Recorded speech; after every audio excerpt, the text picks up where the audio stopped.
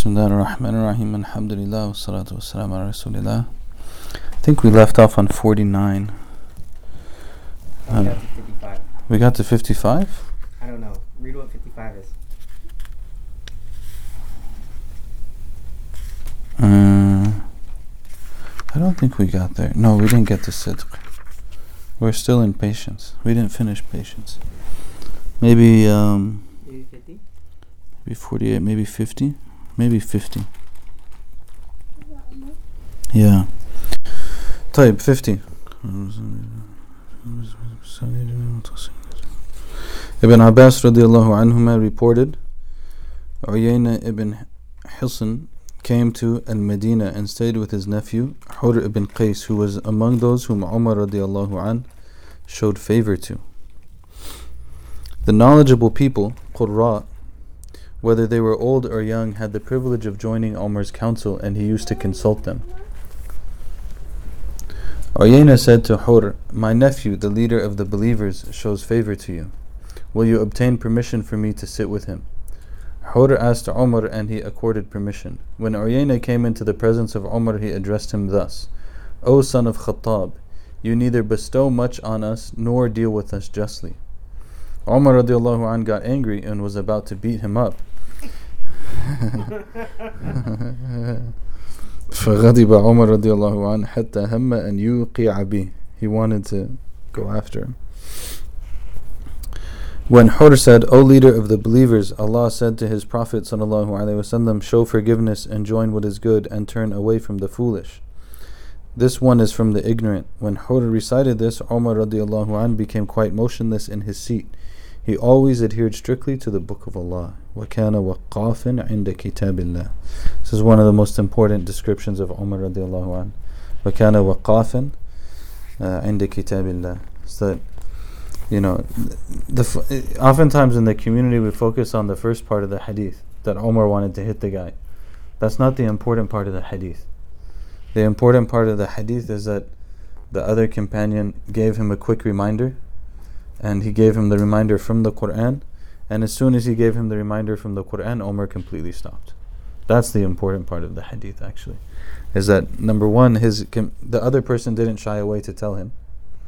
You know, he gave him the advice, and he gave him the advice, and then he stopped. Radiallahu anhu. كان وقافا عند كتاب الله. Ibn Mas'ud radiallahu anhu reported, MashaAllah, you will see after me favoritism and things which you will disapprove of.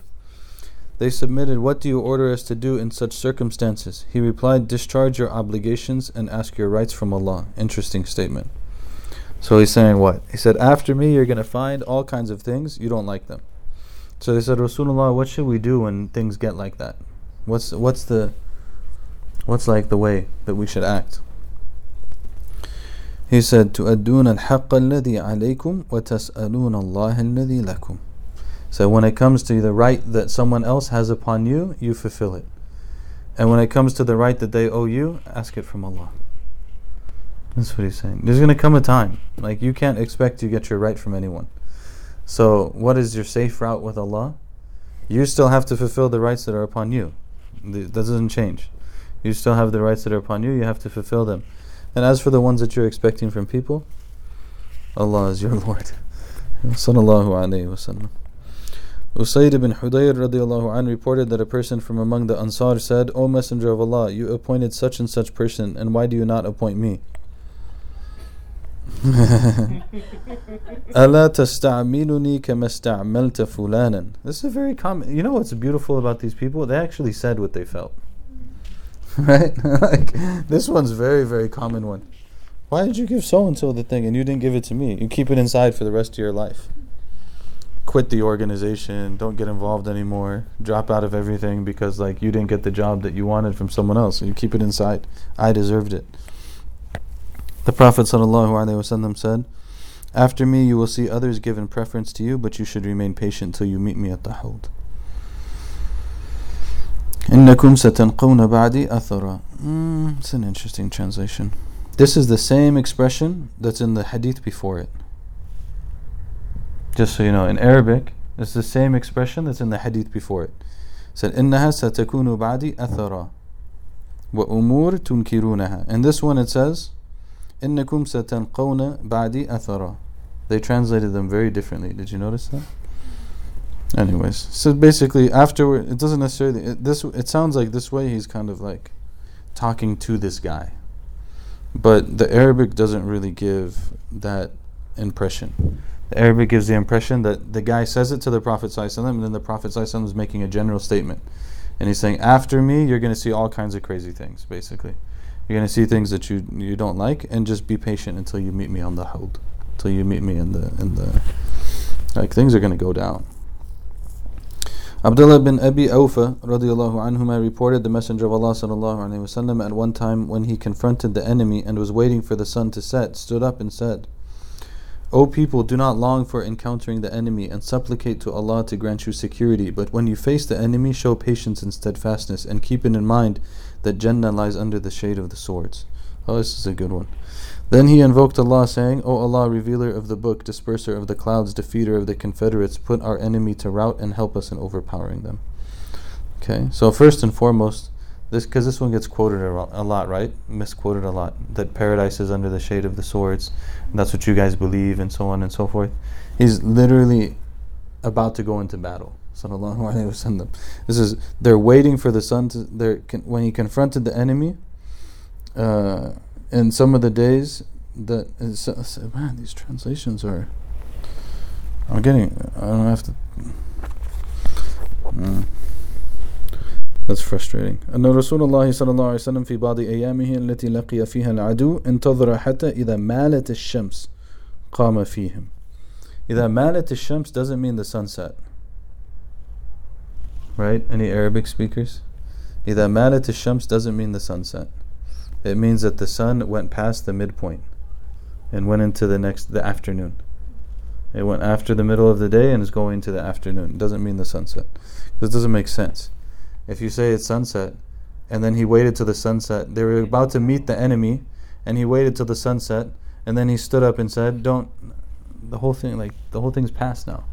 They don't fight in the dark. This is not like, they fight during the day. Anyways, Malish. Be patient. It's a chapter on patience. Be patient. O people, do not long for encountering the enemy, and supplicate to Allah to grant you security. So he's saying, like, you're going into battle right now, but keep things in your head straight. The thing in your head that's straight is, you don't actually want to fight. But if you have to fight, you fight, and you remain steadfast, and you pray to Allah to give you victory. Right? So this is like, it's an important principle.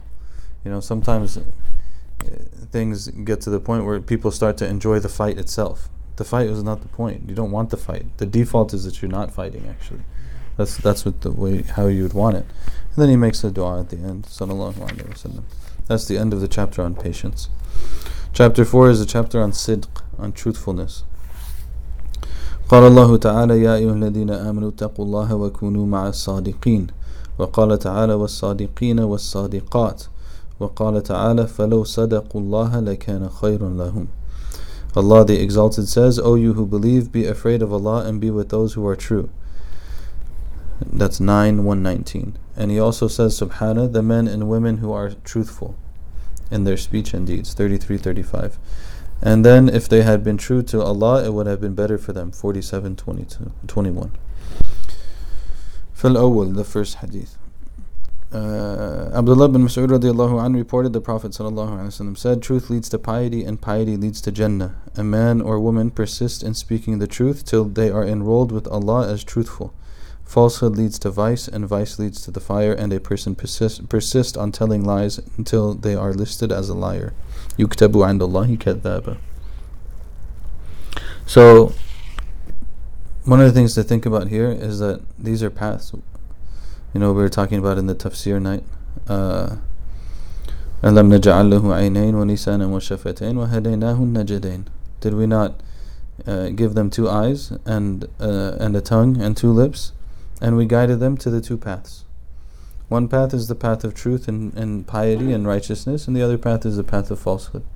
And one of them will lead one way, and the other one will lead one way. وَالْخَيْرُ يَجْلِبُ الْخَيْرُ وَالشَّرُّ يَجْلِبُ الشَّرُّ. Good brings good, pulls good along with it, and bad brings bad with it.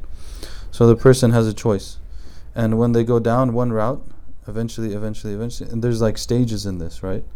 Is that when we're kind of neutral and we start to lean one way, that's not really, it doesn't overcome us yet, whichever way it might be. But we keep going that direction, until it overcomes the person. That becomes like who they are. So they're truthful, and they're truthful, but they're not really, like, sometimes they are, sometimes they aren't. They're truthful a little bit. They're not really there yet. But they keep doing it until they're written with Allah as someone who's honest and true, or the opposite. Na'udhu billah. We seek refuge in that. Hasan ibn Ali radiallahu anhuma said, I remember these words from the Messenger of Allah sallallahu alayhi wasallam. How beautiful is that? Hasan ibn Ali radiallahu anhu. He's like a small boy in the time of the Prophet sallallahu alayhi wasallam. I remember these words from him. حفظت من رسول الله صلى الله عليه وسلم دع ما يريبك إلى ما لا يريبك فإن الصدق طمأنينة والكذب ريبة.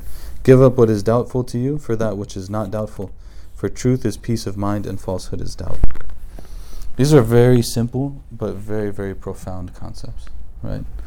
Like sometimes I think, especially for our community at this point, which sometimes I feel is like overly college educated, we overcomplicate too many things. Right? Some things are just very simple. This is not a good thing to do, and that's a good thing to do. And don't do the thing that's not a good thing to do, and do the thing that's a good thing to do. And if you're doubtful about whether or not it's bad, just don't do it. And do that thing which you're sure that it's a good thing. And build on what you know, and don't build on what you don't know. Now, this is one of the qualities of the believers. It's here in this hadith, it's in other places too. Like in the verse in the beginning of Surah Ali Imran, where Allah subhanahu wa ta'ala talks about the muhkamat and the mutashabihat. Right? That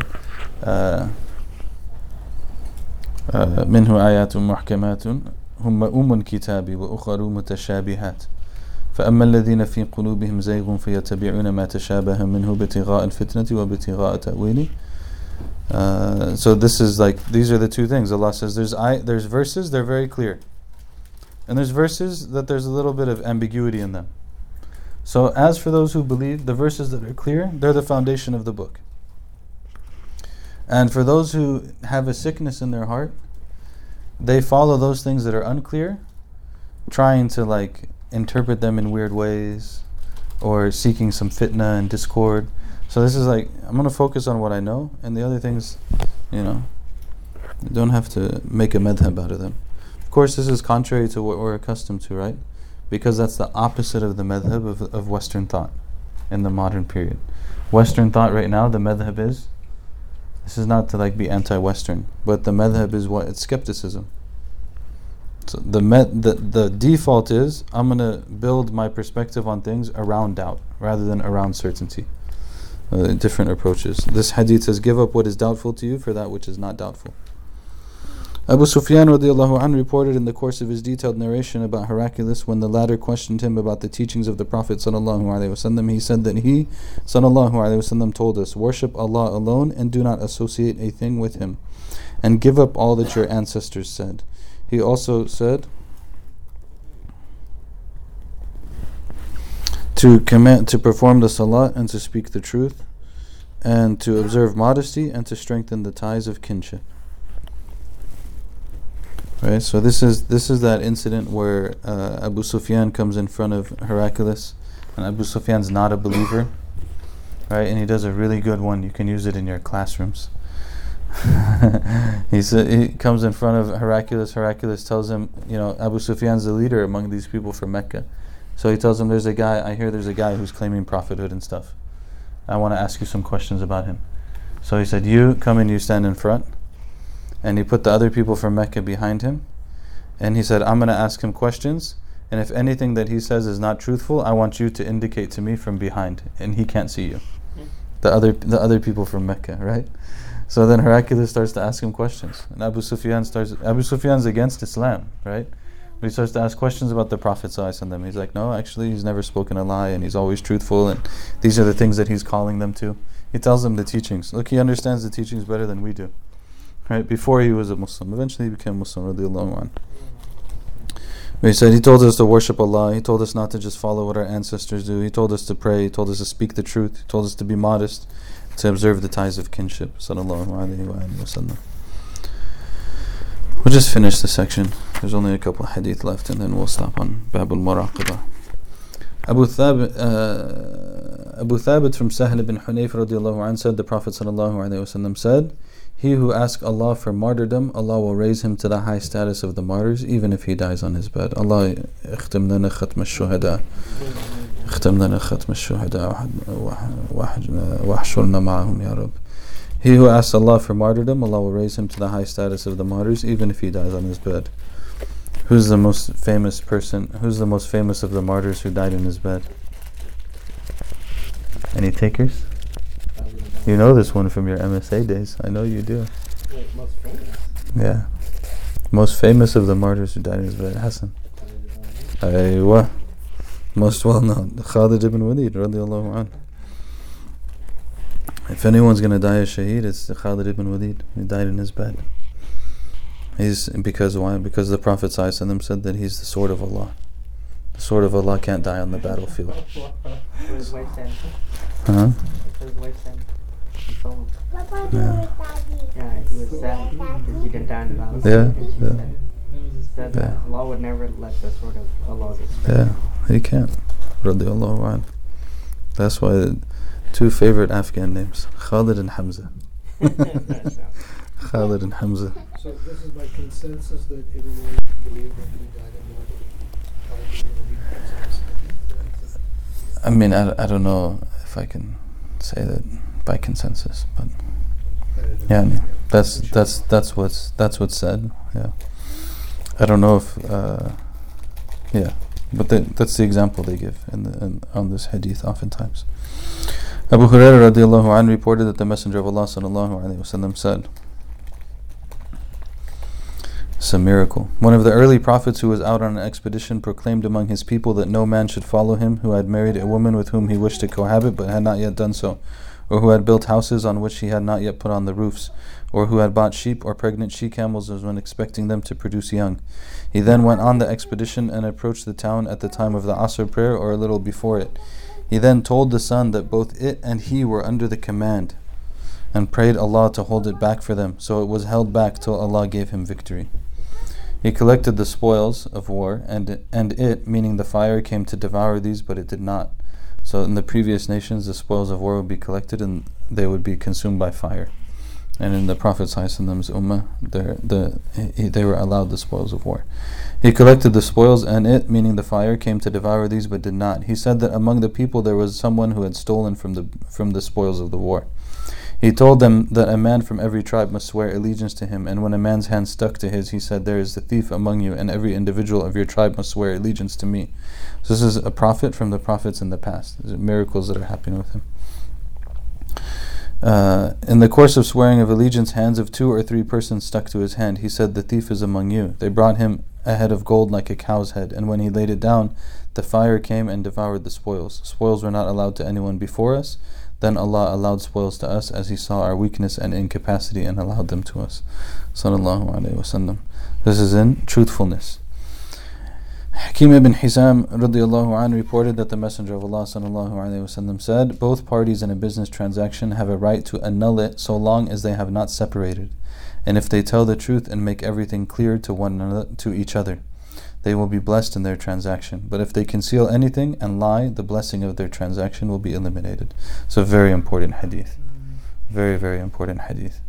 البيعان بالخيار ما لم يتفرقا فإن صدقا وبينا بورك لهما في بيعهما وإن كتما وكذبا محقت بركة بيعهما. It's a very powerful hadith.